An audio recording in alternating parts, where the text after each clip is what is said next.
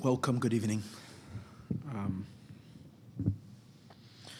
So this week is an exciting week. It's Parshas Veschanon, it's Shabbos Nachamu. Coming up this Shabbos, this week is the week of Nachamu. Nachamu means be comforted, be comforted. We're entering into a period of time of 7 weeks of comfort. And we can use comfort. The Jewish people are waiting for comfort. If ever Nachamu has been speaking to us, it's speaking to us this year. If we think about literally the days that we're standing right now, today's the 10th day of and it's going into the 11th day of Av. Now, the 9th and the 10th day of Av were both the days of the destruction of the Beis HaMikdash. The destruction happened on the 9th, but towards the afternoon. And it continued, the temple continued burning the Beis HaMikdash until the 10th. That's where we know that there are many restrictions and laws regarding the mourning that don't let go until midday today, regarding laundry, regarding various different things. Eating meat, we weren't supposed to eat meat until midday today. So that's 9 and 10. That's super low, super dark. But immediately after that, we're already in the 11th day, and we're zooming towards the 15th day of Av, which is the greatest holiday, the greatest Yom Tov. As the sages tell us, there was no greater holiday for the Jewish people like the Yom Tov of the 15th of Av and Yom Kippur. So we immediately go from super low to super high, just like that. And that's very relevant to us now. We all sense that we've hit rock bottom. The year and what has ever happened this past year has been very, very difficult for us as a people. Just to put it into perspective, we talk about the outbreak of COVID about a year and a half ago. All the loss of life, all the loss of ordinary interaction between people, the entire the lockdowns we've been through, the other restrictions, the difficulties, and for many people, to a much greater degree, people that were at greater risk. It's immense physical suffering, and those who have gone through the illness, and those who lost loved ones. The physical illness and the psychological toil that this takes, and this has taken on people across the world, not being able to visit relatives, not being able to be together, not being able to meet people, parents with children, children with parents. This is enormous. It's enormous. For a couple of months, the restrictions of davening in shul, community life, and the on and off. I was on the phone today with, we had a little Zoom meeting with a group of people, and someone was in South Africa, in Johannesburg, and he was on a bus with campers coming back, and he was telling us that they better get in time because they think they're going to arrive after curfew. He said, do you understand how ridiculous that is? Who would have ever thought a year and a half ago we'd be talking about curfew? So in South Africa, there's curfew. This is such craziness. From a regular normal world we've had just a little while ago. A regular normal world. And now it's spiking again, and this here and there. Very dark period of time. And then, this would be considered enough of a tragedy and a devastation, even if it wouldn't be in a continuation of the corona. What happened to us in the last couple of months, beginning on Lag BaOmer with the horrible tragedy in Meron, followed by, which somehow has hit. What I'm saying is that the Jewish people particularly, even the COVID hit us very strong, the Jewish communities, right at the beginning. In New York and Israel, different places, it hit pretty strong. And then this horrible accident in Israel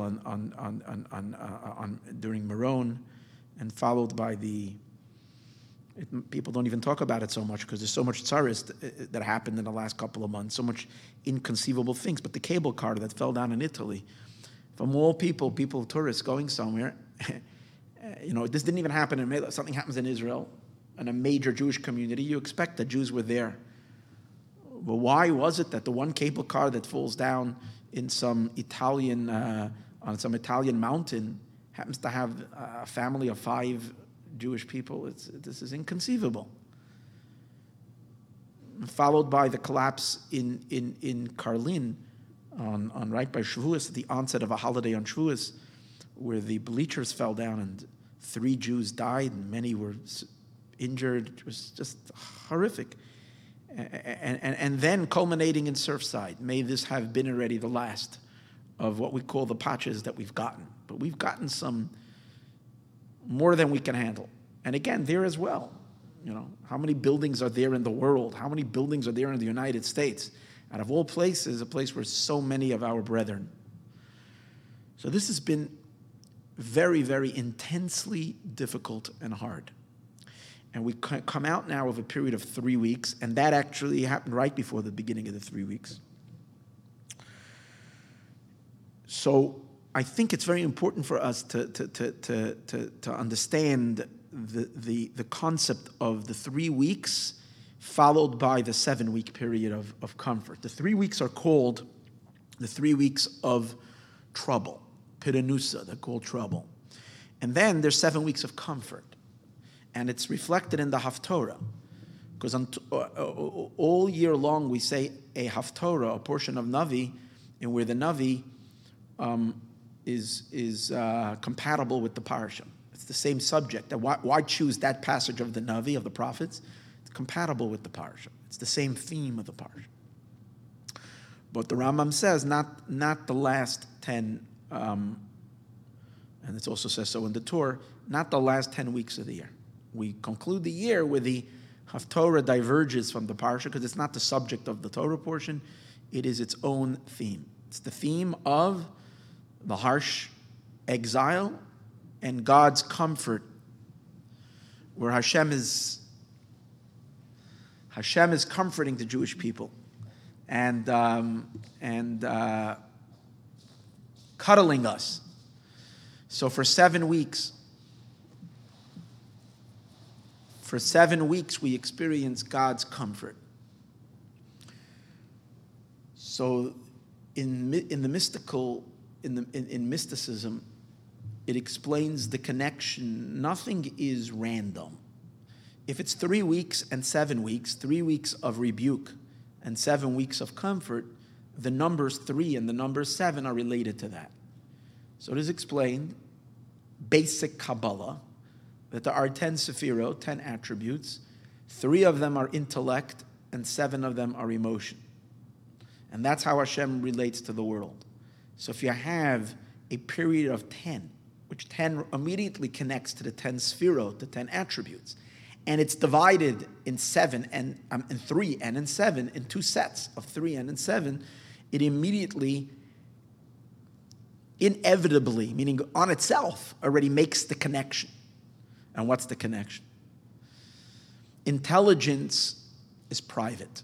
What a person understands, how a person is thinking, their mental, their intellectual state of being is private, unless they decide to share it. But they don't necessarily have to share it. One's inner opinions about things. Emotions, by their very definition of an emotion, is that emotion is bubbly. Emotion is excitement. And when a person has an intense emotion, then that excitement reveals itself to the outside. Emotion is far closer to expression to the outside. Yes, it's possible for a person to hide an emotion, but if you have an intense emotion, it's difficult to hide the emotion. Then naturally, the emotion does come out. But intellect, you have an idea, and not necessarily anybody's going to know about it, because the nature of intellect is for yourself, for the person himself. It's an inward entity. Emotion is expressed outward. So that's the concept of the 3 weeks and the 7 weeks. The 3 weeks are God's intelligence. And being that it's private, so every year when we experience the 3 weeks, it doesn't mean, God forbid, that there's something really bad that's happening. It means that we are in the realm of concealment. God is doing something, but it's not yet showing, he's not yet revealing it to us. It's not in the realm of revelation. So therefore, in the world, as we're in the dark, and we experience darkness. We experience difficulty. When it comes, however, the 7 weeks, then whatever he was thinking or doing, which has to be for the good, because God is good and is always developing and always producing something good. When it comes down into the emotions, then it's expressed, and we as well can see the goodness. So it's like, the idea of someone doing something that sometimes mysteriously looks bad, but if you know this being is someone that means you're good, it's a good friend. So even if it seems like they're doing something that's bad, you give them the benefit of the doubt that something good, they're planning something good. Their intentions are good, and you might not see it yet, but you will see it one day. It will really, really be good. When we're talking about a parent and a child, it's definitely that way. That we can trust a parent that loves a child, a parent that's not messed up. A decent, good, loving parent will only do things that are good for their children. But the child doesn't always conceive and understand the goodness of what the parent is doing. So the Alter Rebbe, for instance, Reb Shneur Zalman of Liadi, speaks about hardships in life. And in chapter 22, in his letters, in the back of the Tanya, he has a very strong letter. It's a little bit of it's an intense letter, but very powerful letter, where he's complaining that the Hasidim are coming and running and begging the Rebbe when they experience any kind of trouble. They come running to the Rebbe for help. And the Alter Rebbe is saying, I want to be your mentor in spiritual matters, and if you're going through hardships, the real best way to deal with it is to understand and appreciate that God is acting with you on a little bit of a higher level. He's extending to you a higher goodness. You might not understand it right now, but if you accept it, eventually the good that He is giving you will one day be understood and appreciated, and then you'll really understand what was going on. So instead of rejecting it, obviously the Alter Rebbe is speaking on a very high level, a person to accept all the hardships that are happening and not even try to alleviate them, not try to run to a tzaddik and a Rebbe to try to annul the decree. If you're going through something harsh, the Alter Rebbe says it's because God is dealing with you for something very deep that right now you don't understand. So he gives the example, and he says, "Kamoy of Rachman," like a compassionate father, Chacham v'tzadik, a wise one, and tzaddik and a righteous person, Hamake benoi, who hits his child, she'ein leben Chacham lahapich oiref lonus. A wise child should not turn around and run away and seek people that can intercede on his father, that his father shouldn't slap him again. Imagine, a kid gets hit, he starts calling all of his father's friends. Can you speak to my dad to please stop? Now, if the father is an abusive person and he doesn't have any self-control and he's totally a madman, I can understand that sometimes the child will either call the police or he will call social services, or we will call friends that might be able to, or the rabbi or whatever it is, might be able to intercede on his behalf to save him from his crazy dad.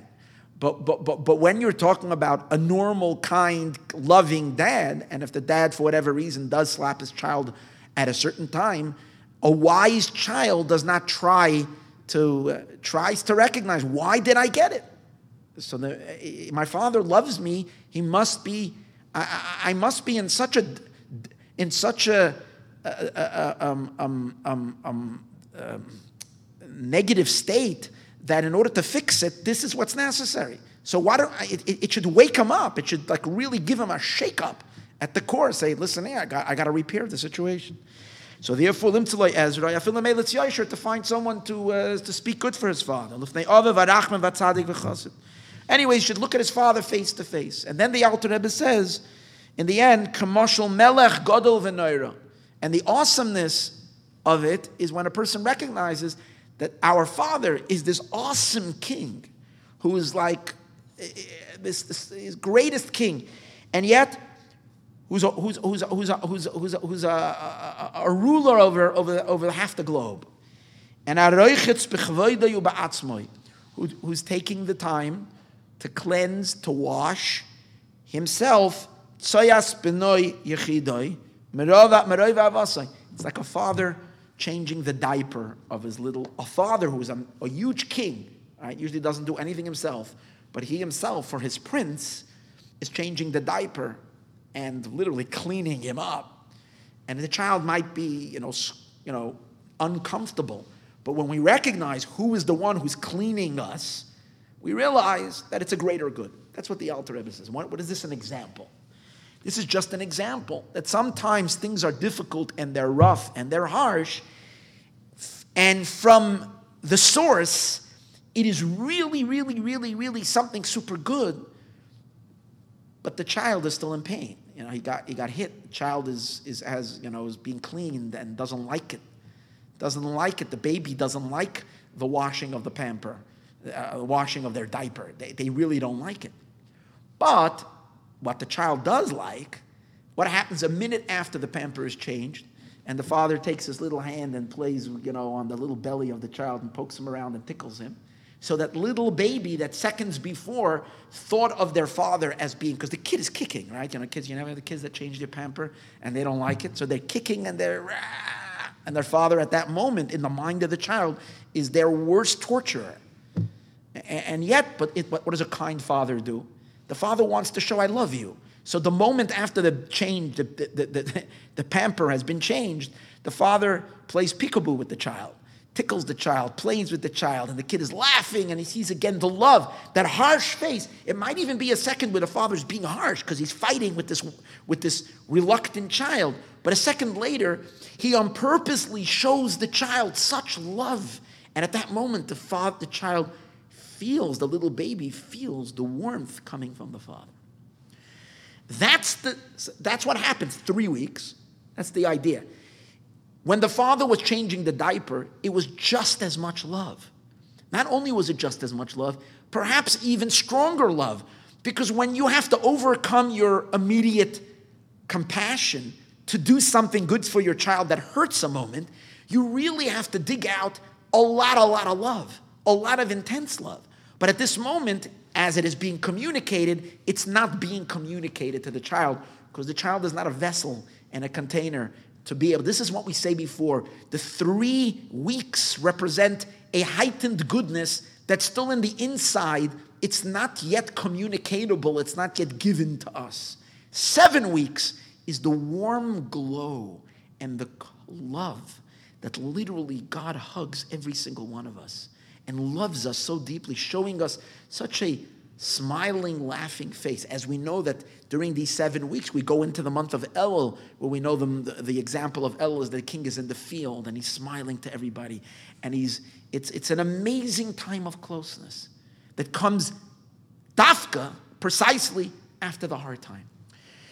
Now, if this is an explanation for the entire exile, that the exile God doesn't mean bad, and for all the ferociousness, and all the darkness, and all the persecution, and all the suffering, and all the death, and all the hardship that we've been through, that one day we will see how it was always really good. It was our Father himself cleaning us for the ultimate redemption.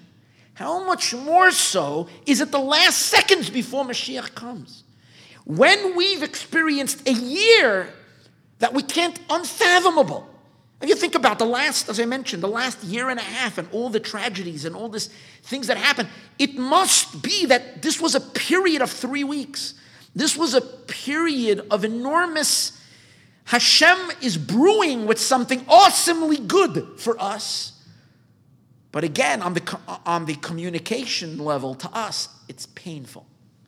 And that's what's so beautiful about the moment that we are right now. Because now we're in the moment when it can all transition into the smile, the glow, the love. That's the time. We're in the season where the communication starts. We're moving from the 3, we're going into the 7, where God is extending his emotional. what his intentions are emerging out into the emotions where we can detect it, we can see it, and we can feel the love and feel the embrace. So this is literally this year more than any time in my life, in which the 3-week transition to the 7 weeks of comfort is relevant, important, and so meaningful. Now,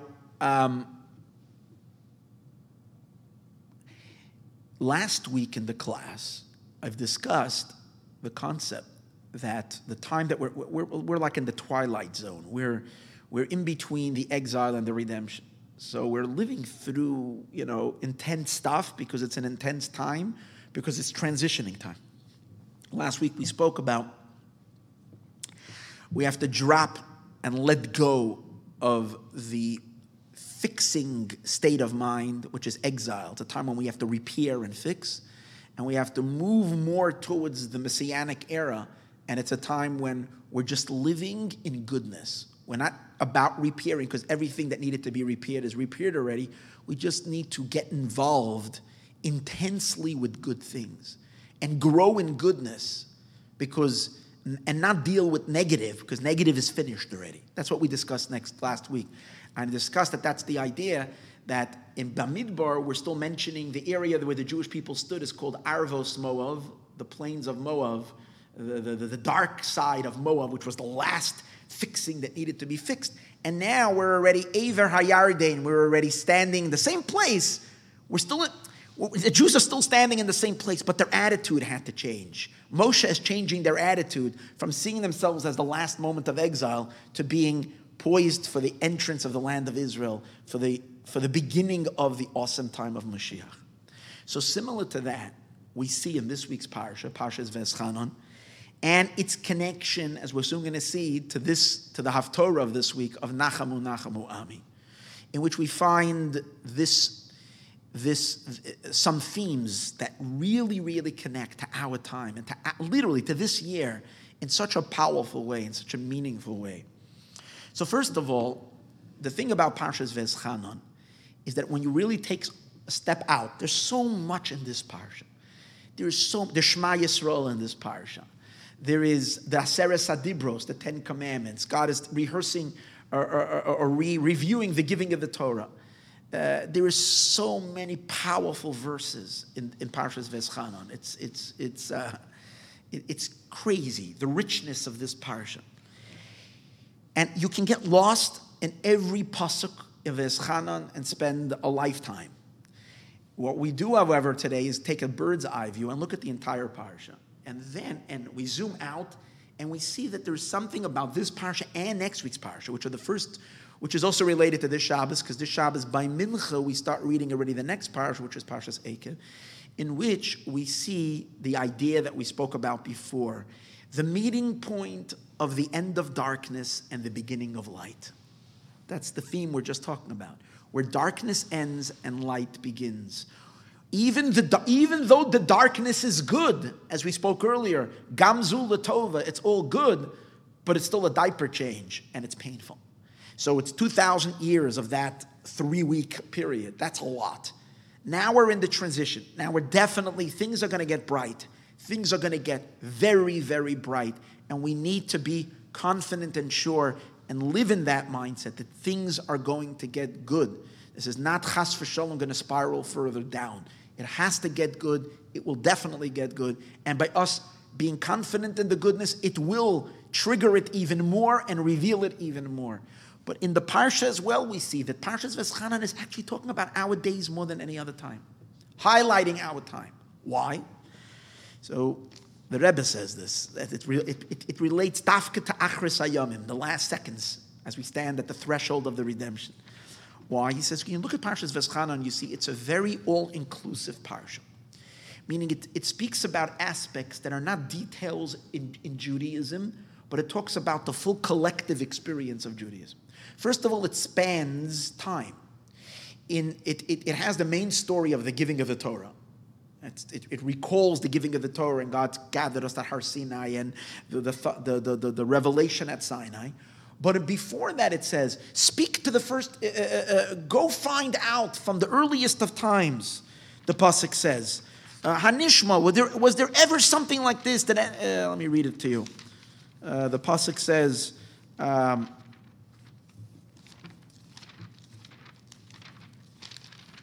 Kisha'alna liyamim rishayim. Rewind, look back, open the history books. Go back all the way in time. Ask the ancient generations. Speak to those who lived in the past. From the day Adam ala aretz, from the day that God created man on the earth, from the first day of creation.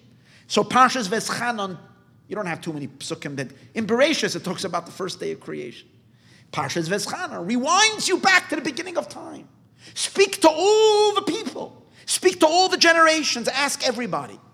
Was there ever such love? Was there ever such an intimate moment between God and the creation, between Hashem and the world? And Hashem came down to speak to you, His children. You have the giving of the Torah. And then you have, as we said before, the Shema. If you ask a Jew, what's the verse you need to know as a Jew? And if you want to communicate that you're a Jew and you don't speak a person's language, and you know for sure that those people will have, compassion on you, because if you tell them you're Jewish, you'll scream Shema. There are stories like that when Jews were fighting on two sides of the of a war. Some were fighting for the Austrian Empire, and others were fighting for who was on the other side. I don't know who they were fighting against by the First World War. In any case, and there was a moment where and a sudden guy realizes that the other guy's Jewish and he's ready to shoot him. And they don't speak the language, but he cried, Shema Yisrael, Shema Yisrael, a Jew will not kill a Jew. So that's the line. That's the line we say when children are born before their bris, the night before, little kids come, say Shema Yisrael, and that's the last words a Jew utters from his lips. And it's the first thing we say in the morning. We say Modani, but we pray, we say Shema Yisrael in the morning, and that's what we say on the bedtime Shema. So this is, Hear, O Israel, Shem Elokeinu Hashem Echad. This is the declaration of our faith, the unity of God. So our ideology is in Shema Yisrael. And then you should love God, your God, with all your heart, with all your soul. So again, there's no individual mitzvah here. In specific mitzvah, we're talking about the general state of a Jew's attachment and excitement and dveikus to the Eibishter. You love Hashem with all your heart, which all your heart means your entire being. It means your Yetzer Tov and your Yetzer Hara. That means all of you. There isn't a part of you that's not a b'chol nafshecha, all your soul. And b'chol ma'odecha, which the sages say means all of your wealth. That means that the energy of the Jewish connection, the Jews' energy, the Jews' commitment, the Jews' fire for God is literally felt in all their possessions. That's expansion. It's not just kept inside the person. It's felt in all their possessions. And then at the end of the first chapter, because you don't have a whole Shema, only V'ahavta. And what mitzvah do you have? The mitzvah of tefillin. But also, which we know the whole Torah is compared to tefillin, but also the mezuzah, which the mezuzah means declaring your entire estate belongs to Hashem. And we know that the mitzvah of the mezuzah, the Rambam says, serves as a reminder that you belong to God when you walk out of your house and you walk onto the street. In other words, you're taking God with you by passing through your front door with the mezuzah. You're taking Hashem with you to the street, which means into all your interactions. Now, the mitzvah of mezuzah is also that you're supposed to put a mezuzah on the house, on the door of your city and of your country. If there's doors, there's supposed to be a mezuzah, which means basically the expansion of a Jew's connection to God and holiness and declaration of God's unity into everything, influencing the whole world. Again, what's the theme? The theme is beginning with a Jew's inner soul and inner ideology, inner mind, our perception of truth. We know the truth, our declaration of truth, our affirmation of the truth. God, you are one as I feel it in my inner soul, but it's not only staying in my inner soul, it's expanding as far as I can reach, farther and farther and farther on the gateways of my home, everything I own, to the most external, farthest places I can reach. It's all under God's unity. So we're talking about from the beginning of time, as we mentioned earlier, the giving of the Torah. the general theme of a Jew's connection to Hashem. And then from there we reach the end of Parshas V'eschanan, which the end of Parshas V'eschanan is what? The last pasuk. It says, "V'shamartas hamitzvah v'sachukim." You should observe the mitzvah and the statutes, v'samishpatim, and the laws. Asher anoichi mitzavcha, that I am commanding you, hayom, today, la'asosam, to do them. The last pasuk of V'eschanan. You should observe everything I'm commanding you today to do them. So what does that mean, today? So simply it means today. Hashem gave us the Torah. He commanded us to do them. Rashi says that the hayom la'asosam, the word today, actually means an era. Today is not a day. Today is an era. Which era? From when God gave us the Torah until the day Mashiach comes. The entire period of action. So the sages say like this: today you do the work, tomorrow you reap the rewards. Hayom la'asosam, lemachar lekabel scharam. Today you do the work, tomorrow you get the reward.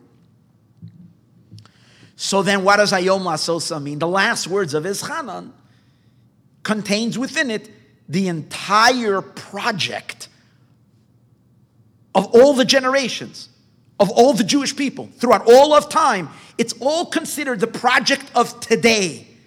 In the work that we need to do today, which means in all of time, until we reach the morrow. The morrow is the morrow of reward, the morrow of godly revelation in this world, the time of the Messianic age, and the time of the resurrection. That's the real time of the reward. So what's the idea over here? The idea over here that is, Parshas V'eschanan is not a detail in Judaism. If you want to learn one parsha to give you the overall basics, I know my daughter wanted very much. She's a smart girl, my daughter. Smart woman. When we made the Baal Shem Tov Sefer Torah, and everybody, you can choose which parsha you want to have. So my daughter said, I want V'eschanan. And I knew, and she said why, It's the parsha.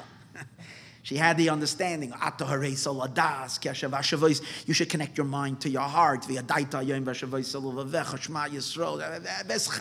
like as rich as it gets. And the conclusion, the entire avodah of a Jew, everything that needs to get done in our entire work in this world. So we would think it covers everything.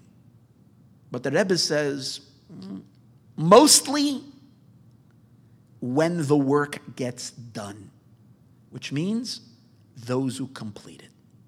Those that have merited, those unique souls that for whatever reason inexplainable that we can never fathom, they're the ones who happen to be the lucky ones to be alive at the time of the finishing touch. Yes, it's going to be a time of such madness and of such incomprehensible craziness that we are watching every day. But when we balance that and knowing that we're the ones, literally the ones who are going to witness the transition of the darkness to the light, the purpose for what all of creation, we're going to watch that magical moment unfold. When we move from the end of this day to the beginning of tomorrow, we conclude the work. This is our generation. And he says, you know what? It's not just again, so what's the point? Our generation is the one that concludes La'asoisam, we finish the work, and we get ready for the morrow, which is the reward. The next parsha, V'hoya ekev tishma'on, it will be when you will listen. So the sages give, V'hoya ekev, it will be as a result of your listening. It will be as a consequence of your listening.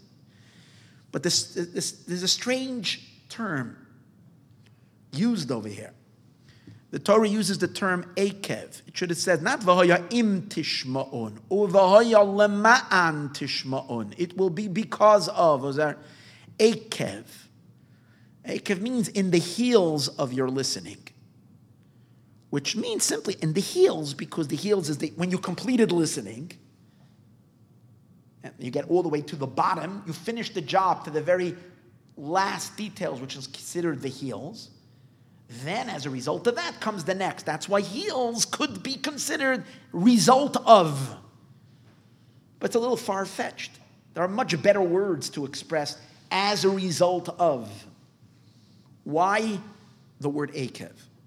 So there's two pirushim in the word Akev, based on two midrashim. One pirush is it's talking about Akev Tishmon. It's talking about in the end of days when you will listen. We know that the time before Mashiach comes is called the Akev of time. Akev means the heels. There is an expression called Ikvasa de Mashiach. Ikvasa de Mashiach means the footsteps of Mashiach or the heels of Mashiach, which doesn't only mean that there is a time like today, which every day we can hear the thundering footsteps of Mashiach getting louder and louder and louder and louder. As we look around, if we take a little bit of a deeper look, we see Mashiach written all over the place. The world is literally thundering with the Geula behind the external film of darkness, which I admit exists, which distracts us. But if you just go a little deeper and you really analyze what's happening, you see Geula Mashiach is really all over the place. It's waiting to burst open. So that's one meaning of Ikvasa de Mashiach. We hear the footsteps of Mashiach, but it also means the state of the Jewish soul. We are the souls that are called the foot souls. Not only are we the foot souls, we are the heel souls. We are the heels, the souls at the bottom. And we finish, because Adam Arishon, all neshamas, as we know, according to the Arizal, all souls were once part of Adam. And then the earlier generations were the head. And it goes lower, until we get what we call the bottom of the barrel, the bottom of the souls all the way at the bottom. And they're given the great honor and the schus to do the final work. So one pirush in the Medrash is V'haya Ekev Dishmayin, means it will be the work that you will do in the time of Akev, when you will listen in the end of days. Similar to the idea that in the end of days, the Jewish people will do teshuvah. And that really all the good that's going to come for the Jewish people is going to come about as a result of our last touch that we do.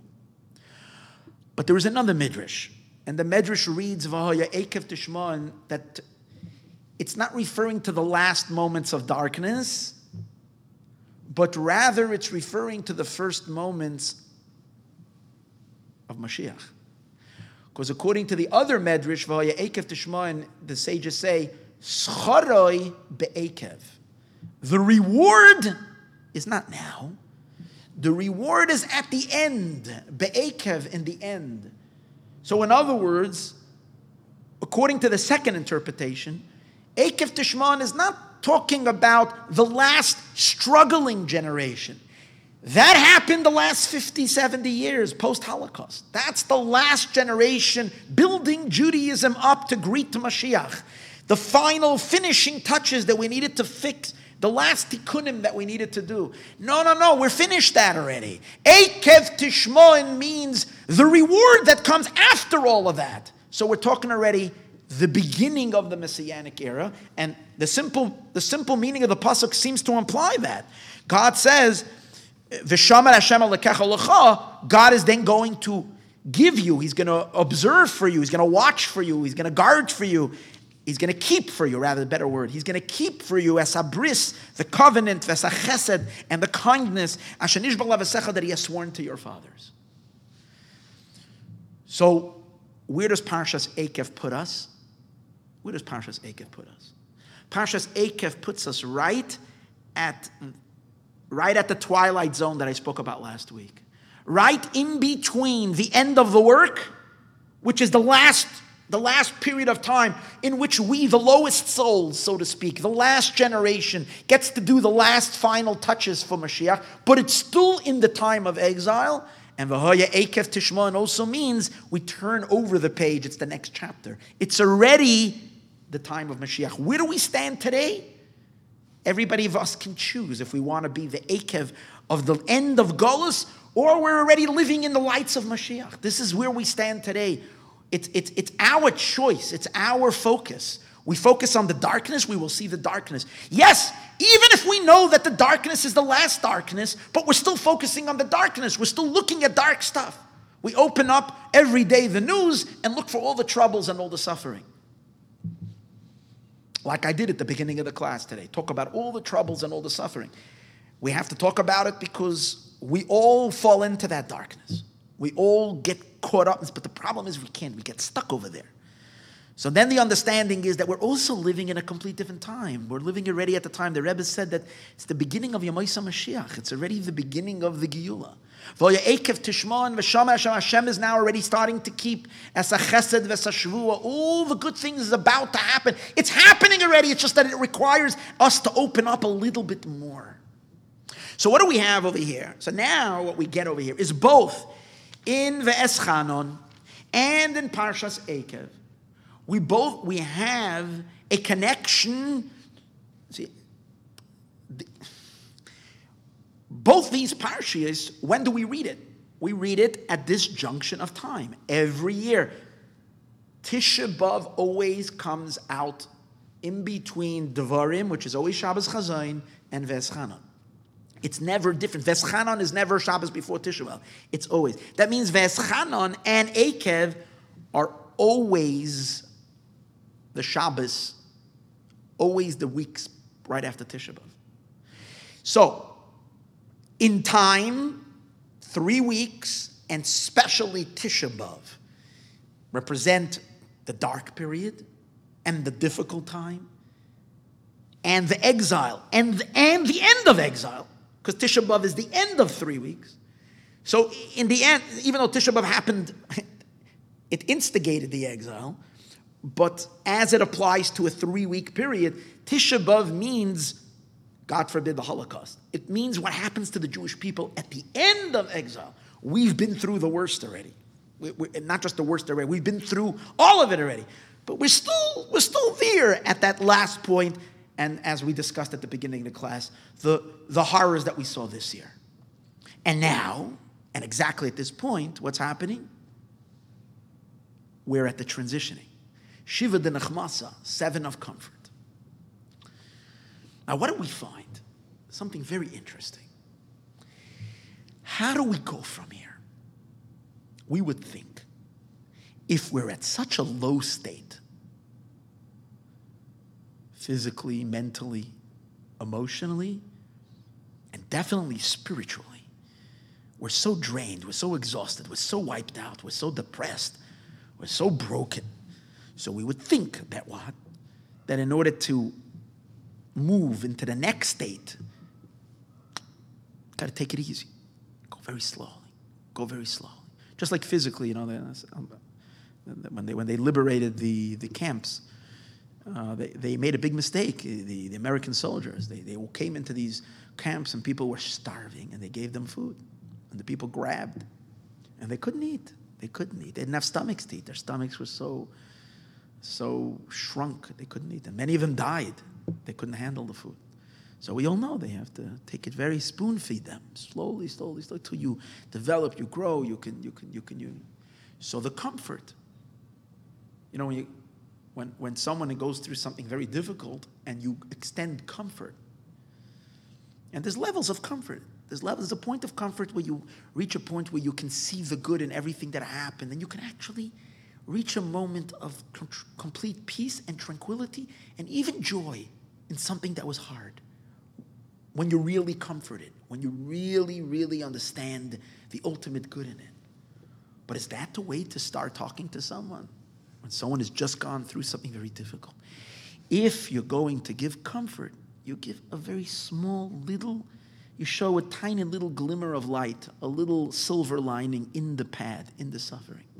Like people go to a shiva and they say, when someone suffered, they say, they suffered so much, at least right now they're in a better place. So is that a comfort? For the person who watched their loved one suffering, yeah, a little bit of a comfort. Right now they're in a better place. But, and that's the right way. What else can you say? You move very slowly. And then eventually, as time will pass, time will bring healing, good friends, people to hold the person's hand and to add comfort and comfort and comfort until one day you can deliver full comfort. But for whatever reason, we don't find that with God. We get the full heavy dose of comfort, the full dose, the full syringe. He's not giving us an ounce at a time. It's 7 weeks, but in the first week, bang! What do we hear? Nachamu, Nachamu Ami. And we know whenever the Torah says double, double means a huge portion. Double is an infinite portion. Double doesn't only mean 2 times. Double means over and over and over really represents infinity. That means in one moment, we were just sitting in the ashes. We're sitting on the floor. Tisha B'Av. We're withering in pain and sorrow and suffering. And Shabbos doesn't always have to be a few days later. This year Tisha B'Av came out on Sunday. We do have a couple of days to catch our breath. But even like that, it's the first Shabbos. Save the Nachamu Ami for the last week. Start with small little increments. Say one time Nachamu. The question, I don't think most of us would think of the question, but if you really, really experience the MS of what's happening, you wonder, how? This is intense. So fast? Let's dance immediately? Such joy, such happiness. How does it work? How do we move from the darkness to the light at such speed? It's this idea is expressed also in the parsha. It's expressed also in the parsha. Because the opening of the parsha, Parshas Ve'eschanon, talks about Ve'eschanon el Hashem. Moshe Rabbeinu says, I pleaded with God. Moshe says, I pleaded with God. Be'esahi at that time. And Rashi gives an interpretation of what means I pleaded. You understand? Moshe is pleading with God to let the Jewish people, to let him go to Israel. God told him, you can't go. Moshe wants to go into Eretz Israel. So Rashi is saying, it's an interesting word, eschanan. What does eschanan mean? So Rashi says 2 interpretations. The first pirush is veschanon means Moshe was asking for a gift from God, an undeserved gift. Moshe was saying, I don't want you to, I'm not asking based on what I deserve. I want a free gift from you. I want you to give me a present and allow me to go into the land of Israel. The word, the eschanan, comes from the word chinam. He says, I want it to be, from your goodness, not because I deserve. And Rashi goes on to explain that that's the way tzaddikim do. Tzaddikim, when they ask God, they're not asking based on their deservance. Even though they have so much credit, they don't want to. They don't feel, they're humble. They don't feel they deserve anything. So when they say, I don't deserve, but please God, you have infinite kindness and infinite mercy. Do it out of your goodness. That's the meaning. Then Rashi explains a second pirush. Ve'eschanon is one of the 10 languages of prayer. It's the second pirush, second explanation. It's one of the 10 languages of prayer. Now, remember the rule. Rashi is always interpreting for a little child. Because Rashi writes, I am staying simple, and the simple learning of Torah, of Chumash, is for little children, because, if you're interpreting Chumash on the simple level, you gotta include everybody who's learning Chumash, because people that learn on a more sophisticated level, they're older. But those who want to learn simple, which you say you are the commentator of simple, so you got to provide for all your students, for the 5-year-old. So, someone who has a little bit of a sense of Hebrew knows that chinun, eschanon, it means prayer. So if Rashi wants to say it's one of the 10, fine. But that should have been the first pirush. The simple meaning. Moshe's praying. Veschanan al Hashem. Then you're getting a little more sophisticated over here. Chinun is not just a regular prayer. It's a prayer where you're asking that it should be a free gift from above. A gift. But Rashi doesn't do that. He starts with the gift from above. Now, what does it really mean on a mystical level, on a deeper level? What does it mean, a free gift from above? A free gift from above doesn't only mean I don't have credit. It means that we're trying to evoke something so high that any merit we have cannot reach there. In other words, God relates to us. He reciprocates. And God has kind of wired us up that our actions impact him. Hashem has made himself vulnerable to a relationship with us. He has descended from his infinity and made himself to be vulnerable and impacted by our actions. And therefore, we can draw God's attention. Every Jew has to know that. Don't ever feel helpless and think you can't reach God. You could. You take out a siddur and you're davening, you're reaching Hashem. You're communicating with God, or else don't take a siddur if you can't believe that. That's the truth. You're talking to God Almighty himself, and he is registering what you're saying, and he will respond. But the question is, at which level in God are you reaching? Where are you touching him? How deep in him are you touching? So we know there's levels upon levels and upon levels. I don't know. Why is it that tzaddikim can perform miracles?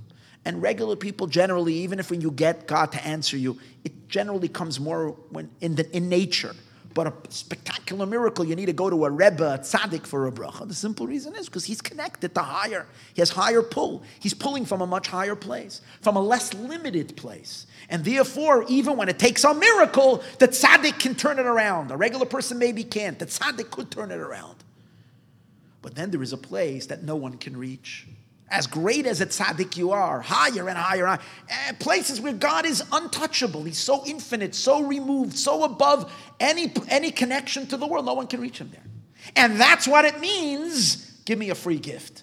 Communicate with me from a place where you're untouchable. We're nothing that... Who's talking? Moshe. Okay, so we're talking about... He's got... If there's anybody that's got clout up there, if there's anybody that's got a say up there in heaven, it's the human being who walks in heaven. He's walking and he's fighting with the angels. He brings the Torah. He took the Jewish people out of Egypt. Moshe's resume as a godly man is really unmatched, right? And yet, a present means a place where even it's beyond Moshe's reach. Oh, so Veschanan is super high, super high. Super high. Matnas chinam, gift. So when we start Parshas Veschanan with the word Veschanan, where are we starting on? We're hitting, which notes are we hitting? You ever hear a chazan that really hits a note? It's like, whoa, how did he hit that note so high? We're hitting the highest note.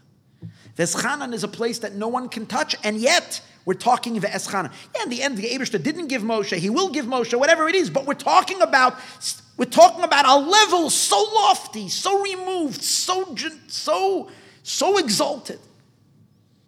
But hold it, it's after this.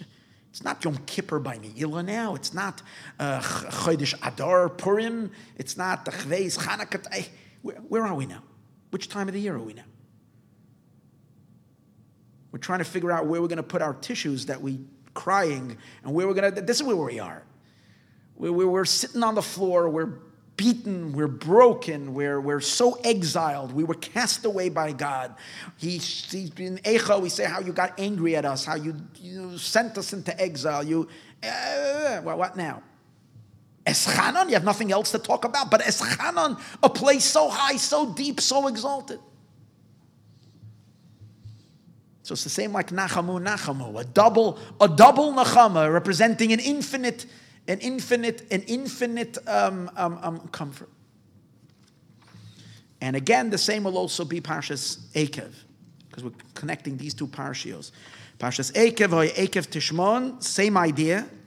Over there as well, the pasuk says, as a result of you listening, God says, I will keep for you the covenant, the kindness, and the oath. I will keep my oath that I made. So the question is, if we're listening, then why do we need God to keep an oath? We deserve. We listen. Listening to God's commandments brings and draws down blessings. So if we listened, we have been downloading the blessing, so we're going to have the blessing. What does God say? If you listen, I will give you the covenant, the kindness, and the oath. Implying that we have to come on to like really, really, really deep promises that God made. But why? If we're deserving, we don't need the promise. And the answer is same as we said by Veschanan. When Hashem says, I will give you, the stuff that are mentioned in Parshas Eikev, we're not talking about small little goodies. We're talking about stuff that we cannot download. We don't have the capacity to download because we can't reach so high. And God is giving us incredible gifts, incredible gifts. He's revealing to us from places goodness that's just Ein Sof. It's beyond. And let's go back. Hold it. Parshas Eikev is talking about which Jews? What was the other Pirush in Eikev? Remember we said there's two Pirushim in Eikev. One means after Mashiach comes, the good. And one is the last seconds of Golus. It means our service. Again, it's not talking about our parents, our grandparents, our great-grandparents. They were not living in Eikev. We're living in Eikev. So you know your Bubby, your old Bubby, you know your Zayd in the shtetl. You read stories of the simple Jews. You're reading about how they served God, how deep their connection was, how pure they were, how innocent they were. They were sheltered, they were holy, they were spiritual. Everybody has pictures of the great-grandparents, Achveis from the shtetl. They look like Eliyahu, Hanavi. They look like these holy people. And look at their faces. They look like me, like great people who lived. And they were, if not for 2 generations back, then 4 generations back. We know the Jewish people were such great, lofty kind of a service. We're not talking about them. We're talking about today's days. We're talking about all of us coming to shul, doing mitzvahs, giving tzedakah, keeping Shabbos, inviting a guest into your house, in the midst of Los Angeles, with all the klippa going on around us, with all the mishigas going on around, with all of what we know about ourselves, with all of our failures, with all of our lackings, and that's what we're talking about. We're talking about us. We're talking about Eikev. Or else you're arguing with the pasuk. Eikev means the heels. They were definitely not more heels than we are. We're definitely more the heel. And heel means tough skin. What's at the heel? Tough skin, insensitive. We don't feel almost anything when we do a mitzvah. We hardly feel anything when we learn, when we daven. We can't compare it to what once was, the richness of the service. So hold it. If we're so at the bottom, if our service is so simple, so elementary. We're very elementary, very unsophisticated spiritually.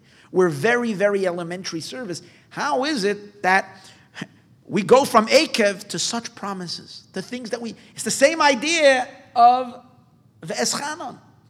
Immediate.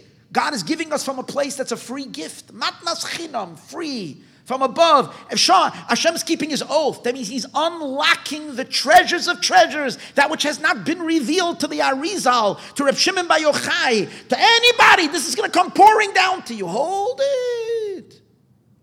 How does that work? So the Rebbe says our entire approach is wrong. Our entire perspective is wrong. The Rebbe says the answer is right over here in Parshas Eikev. It's such a powerful answer, the Rebbe says. It takes the Lubavitch Rebbe to say this.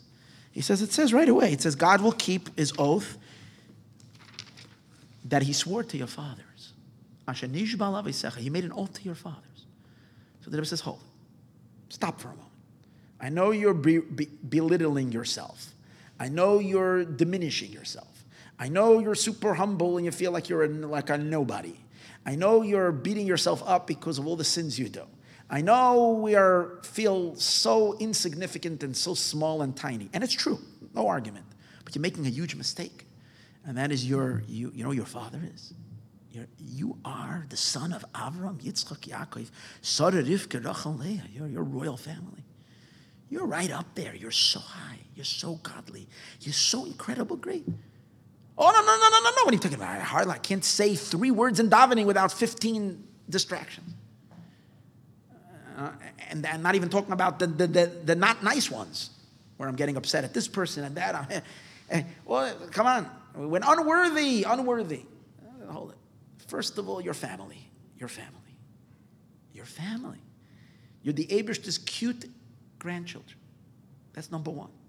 Number 2, it's not just your children to Avram, Yitzchak, Sarah, Rivka, Rachel, and Leah. You're God's baby. You're God's one and only child. That's what it is. Every Jew is a one and only child. So here's the story the Rebbe said. He doesn't use this example, but I'm going to use this example.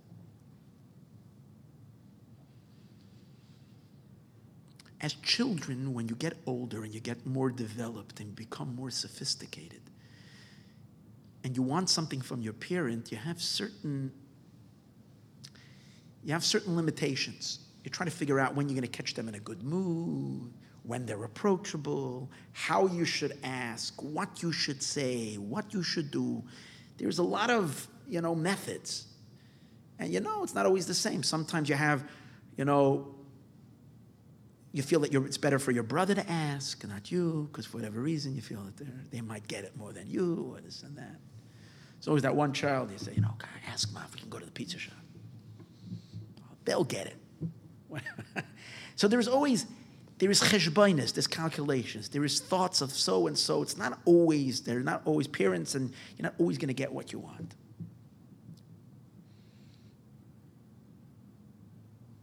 But when a man is holding let me give a good age. I'm going to use my little grandson now as an example. 4 months old child. About 4 or 5 months old. When tiny babies, they grab everything? They don't ask, they grab. And if a father has the most expensive diamond gold watch, and he's sitting with this little baby, and he's learning or reading a book, and he puts his watch down on the table, or a mother has an expensive diamond ring, what does the baby do? With the little hand, goes right for it. No questions. The golden watch. Do they get? No, it might be dangerous for the baby to hold a little diamond ring. So the parent might take it away, but the father taking the child, it's okay. Why is it okay? Because when there is small, tiny, little, just baby, that the baby is the baby because of its, and there's no qualities here that's sophisticated. It's just simply that this is my child. This is my child whom I love infinitely. The child and the father and the parents are one. Whatever belongs to the parent belongs to the child. The famous story of Moshe Rabbeinu grabbing Paro's crown. He was an adopted child. He wasn't family. They got nervous. He's taking the king. But if it was his own child, little child, he's grabbing the crown. He can grab the crown. So the Rebbe says that by virtue of who we are, before we start the whole external discussion, what, where, and when, that's already outside. There is a point where nothing matters. There's one thing that we Yidden are, and especially the Rebbe says, here's an amazing thing. He says, this idea that we are a tiny little baby, and we are his, and he has an infinite, boundless, essential love to each and every one of us, is more revealed in our generation than in every other generation. Why? Because we are so spiritually undeveloped and so spiritually poor. It is a matter of reality that we are the Akev generation. And the Akev generation doesn't do much but simple. We don't have the capacity, the great spiritual capacity of the earlier generations, which were very great people. We're simple. And I don't mean simple that we don't know. We know, but we learn a lot. We go to classes today maybe more than we've gone in the past, and we're more educated. But the education is not really penetrating into our everyday, real inner consciousness. Our inner consciousness is very dark. And even though we're very dark, we perform mitzvahs. Why? Because of our essential bond with God.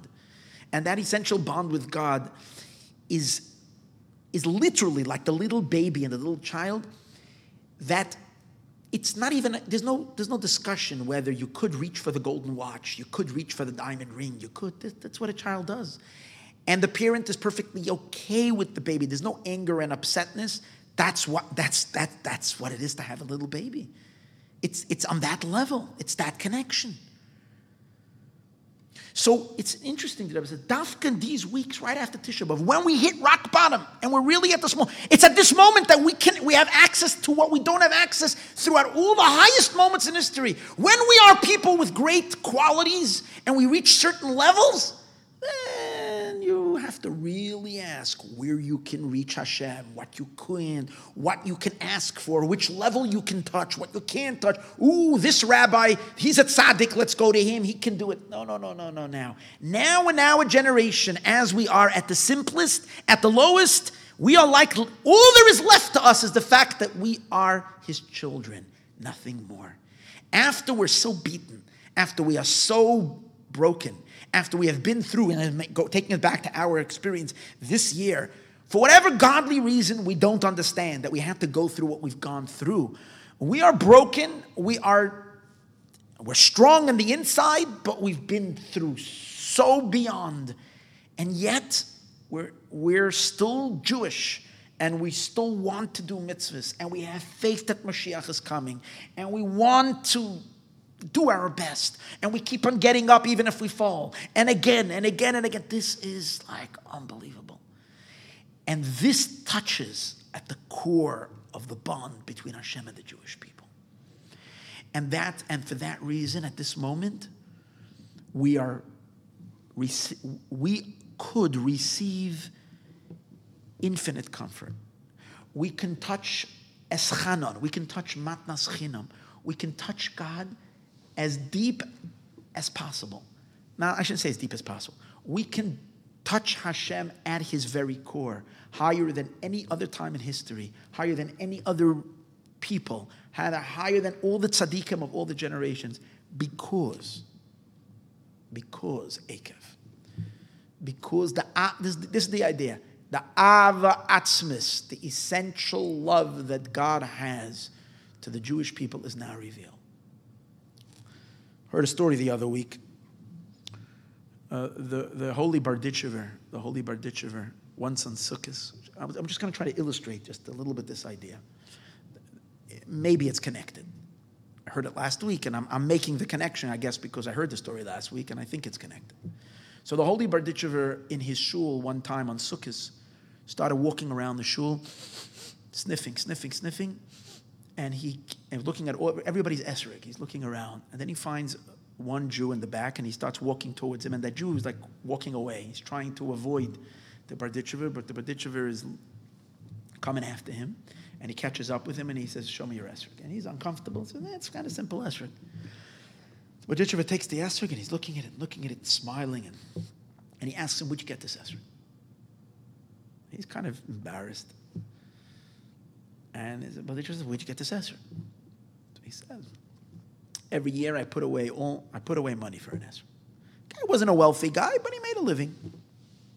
Put away money for an esrog. Put away.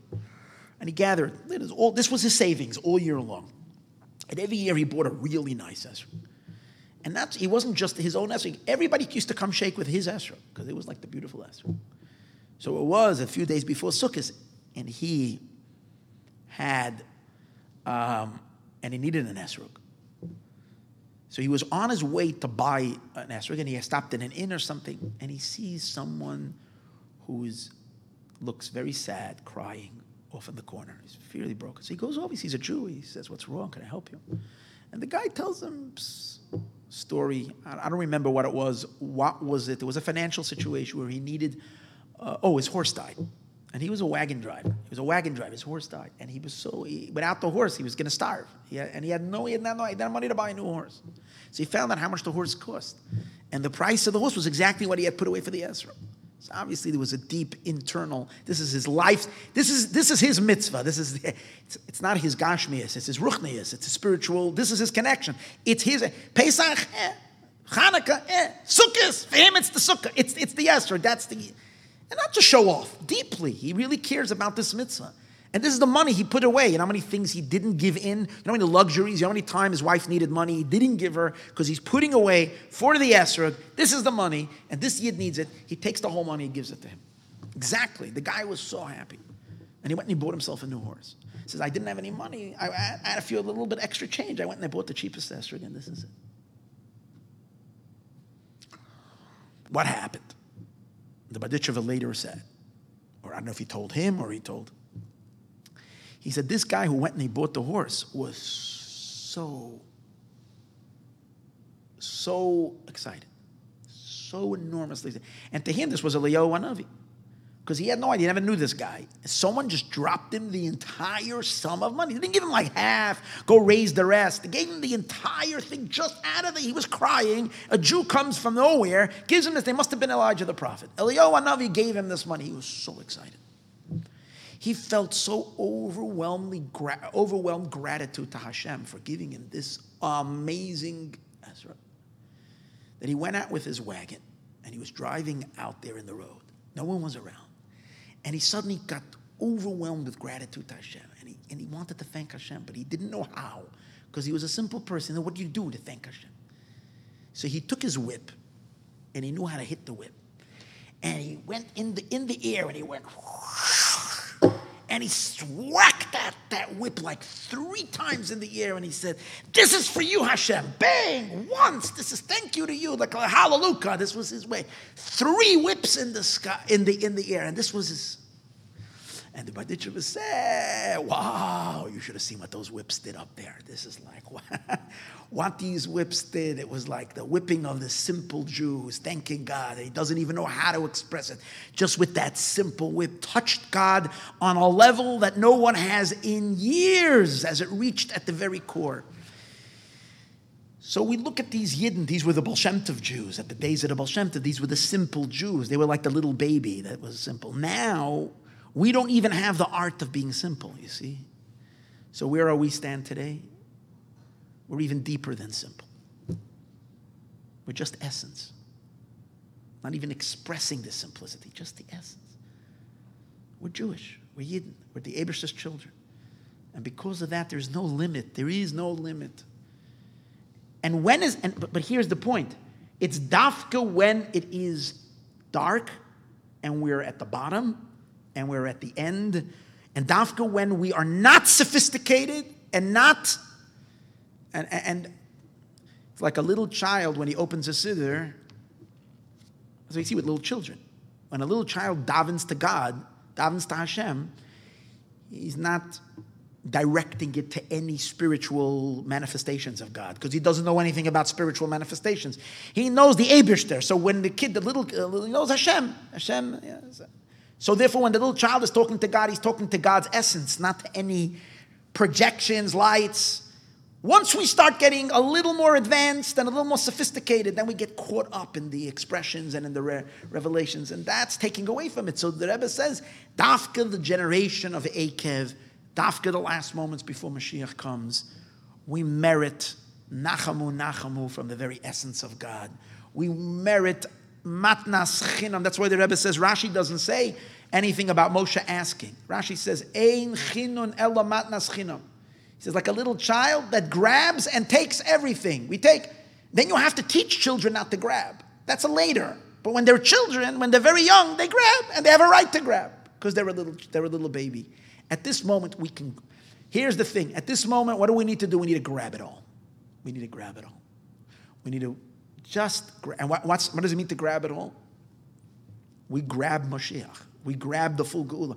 Ooh, how about the Chayzer from Lublin tried to bring Mashiach? Ramendel of Rimenov tried to bring Mashiach. The Yismach Moshe fought his entire life, tried to bring the Mashiach.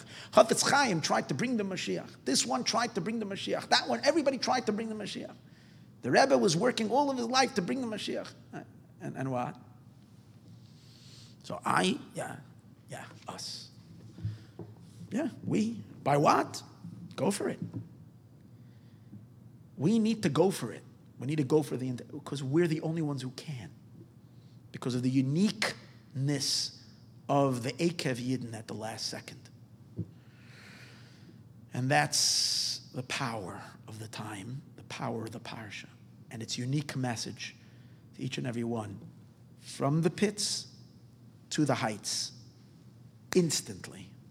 Because we're the differences between levels is only when you're living in sophistication in the external worlds of revelations.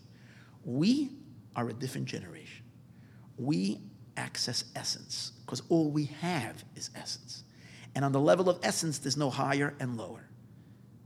Because that very child, can take the most insignificant thing of the parent, can play with a penny in their pocketbook, but at the same time, they can take the diamond ring of the mother. The child can take I was playing with my little grandson today, and someone, and someone brought me a picture from the Rebbe. Someone came to deliver me some tzedakah money. And with the money, I didn't even notice. He gave me a very nice picture from Trainer Studio, very nice picture. So I needed something for my grandson. I didn't give him the money. I gave him the picture from the Rebbe. He's very small. So he was like, with his little hands, grabbed the picture. And what did he do? Immediately he was putting it in his mouth, the little picture. And I said, okay, good, take the Rebbe, internalize it. I was thinking, internalize it. But I'm thinking and it was a really nice picture. I didn't think it wanted to get crumpled. It shouldn't get crumpled. But at the moment when the baby's holding it and grabbing it and putting it in his mouth, I'm like, okay, it's fine. It's fine. That's exactly where we're standing right now. We can get away with what no other generation can get away. We can grab it all, and that's it. L'chaim.